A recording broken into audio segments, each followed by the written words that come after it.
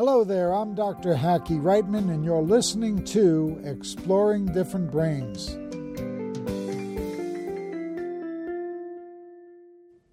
Hi, I'm Dr. Hackie Reitman. Welcome to another episode of Exploring Different Brains. Today we're real lucky to have the psychologist and author, Dr. Lauren Gerber here. Lauren, welcome. Thank you for having me, Hackie. So what kind of psychology do you do? That's a very good question. A little bit of everything, I think. Been doing it 20 years now, so it's evolved over time. And you treat individuals and families. Child and family, I used to say, and now I say all children that have grown up into adulthood with me can still stay. So you've treated people for a long time? Yes. Okay. What's the big difference between treating a child and an adult? Children make a lot of progress. Adults not so much, huh? Children are young. They're interested in making change. They're motivated. They're not set in their ways generally. So there's a lot of room for positive energy and hope. So there's a tremendous amount of hope in my practice. Now, where are you from originally? Chicago, Illinois. All right. And when you practice in Chicago for some time, right? Yes. Did you do a lot of school psychology then? I spent about a decade in the school systems doing a lot of testing, evaluations. That was during a time where children were labeled in order to get services. It's changed a little bit now. Now more the direction has gone response to intervention. So pretty much anyone who has a need can get some help in the school system if they demonstrate the need. Now, how'd you get into writing? Writing evolved out of my practice, working with families. I would give little assignments. My first book, Kitchen Table Therapy, is a compilation of all these little take-home things. Families would come in and say, we're having a really hard time at the dinner table with manners. And so I'd say, well, why don't we try this and make a little game out of it? And they'd go home and practice it. But more interestingly, they'd come in and say, oh, I told my neighbor about this, and they're doing it too. And then months would go by, and another family would come up with something they were working on, and I'd give them an exercise to work on at home, again at the dinner table.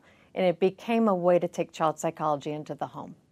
And so I put it together in a book, and the writing evolved naturally from the work. And how does somebody find that book? That book is online, both on my website and on barnesandnoble.com. Okay. What is your website? drlaurengerber.com. So I've looked at some of your books, and they have fantastic illustrations. Tell us about your illustrator. Norman Bendel and I have been working together for about a decade. He's a humorous illustrator, so he takes very serious topics and he brings to them humor and real-life genuineness that really make the reader understand whatever he's talking about. So I love his work. Now, do you have any subspecialty, Lauren, within your practice of psychology? I think within my practice, child and family and parenting would be subspecialties, but probably also autism. Norm Bendel and I are working on the Dr. Lauren Library, and the first book in that library is on autism.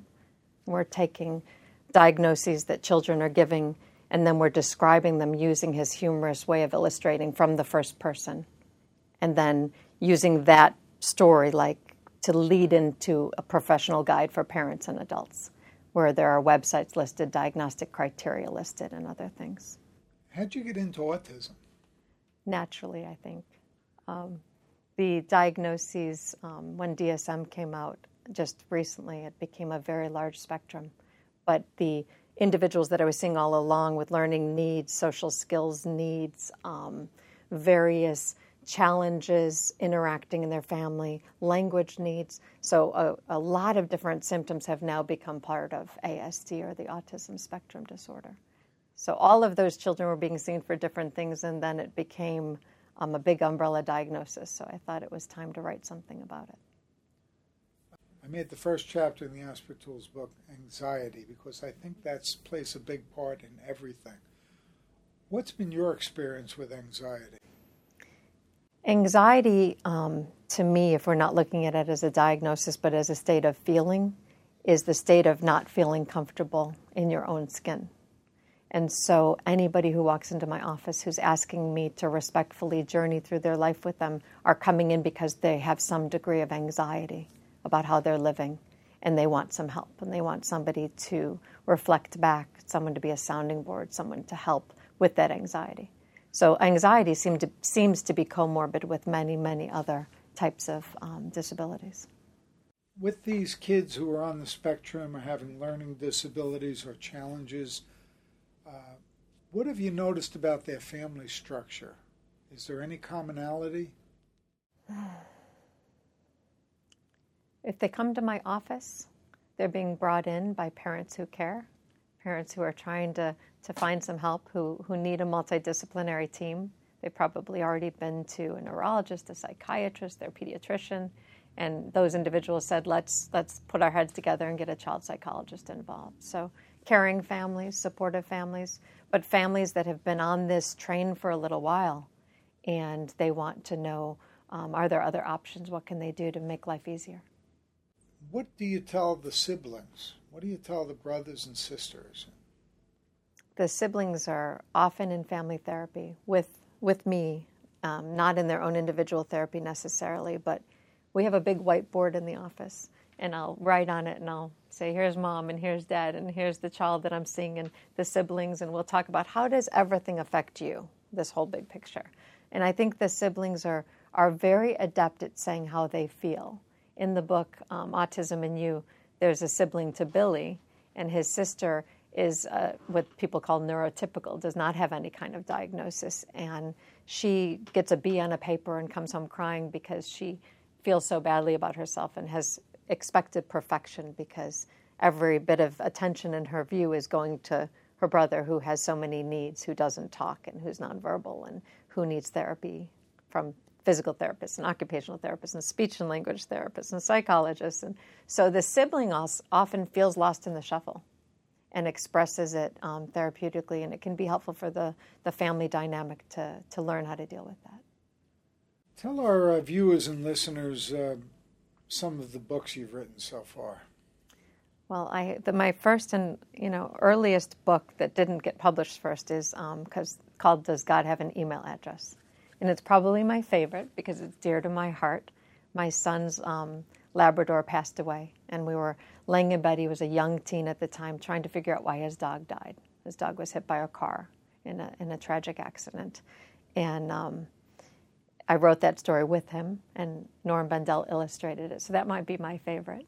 It's a therapeutic tool only in the sense that grief and loss are different for each person, and it shows my son and his process that he went through with grief, and it highlights some of the things that some other individuals might go through, like wishing to turn back time, wishing to have a miracle come along, things that if you had another family member dying of something or ill, that you might have the same wish fulfillment. So it's an interesting book. The second one that I alluded to earlier was Kitchen Table Therapy, and that's therapeutic, fun activities. It's a guide for a family, a fun-filled guide. And the most recent is Autism in You, which is the book on autism. And that's going to be one of many diagnoses. We're working on ADHD in You right now. So you're going to have a different children's book?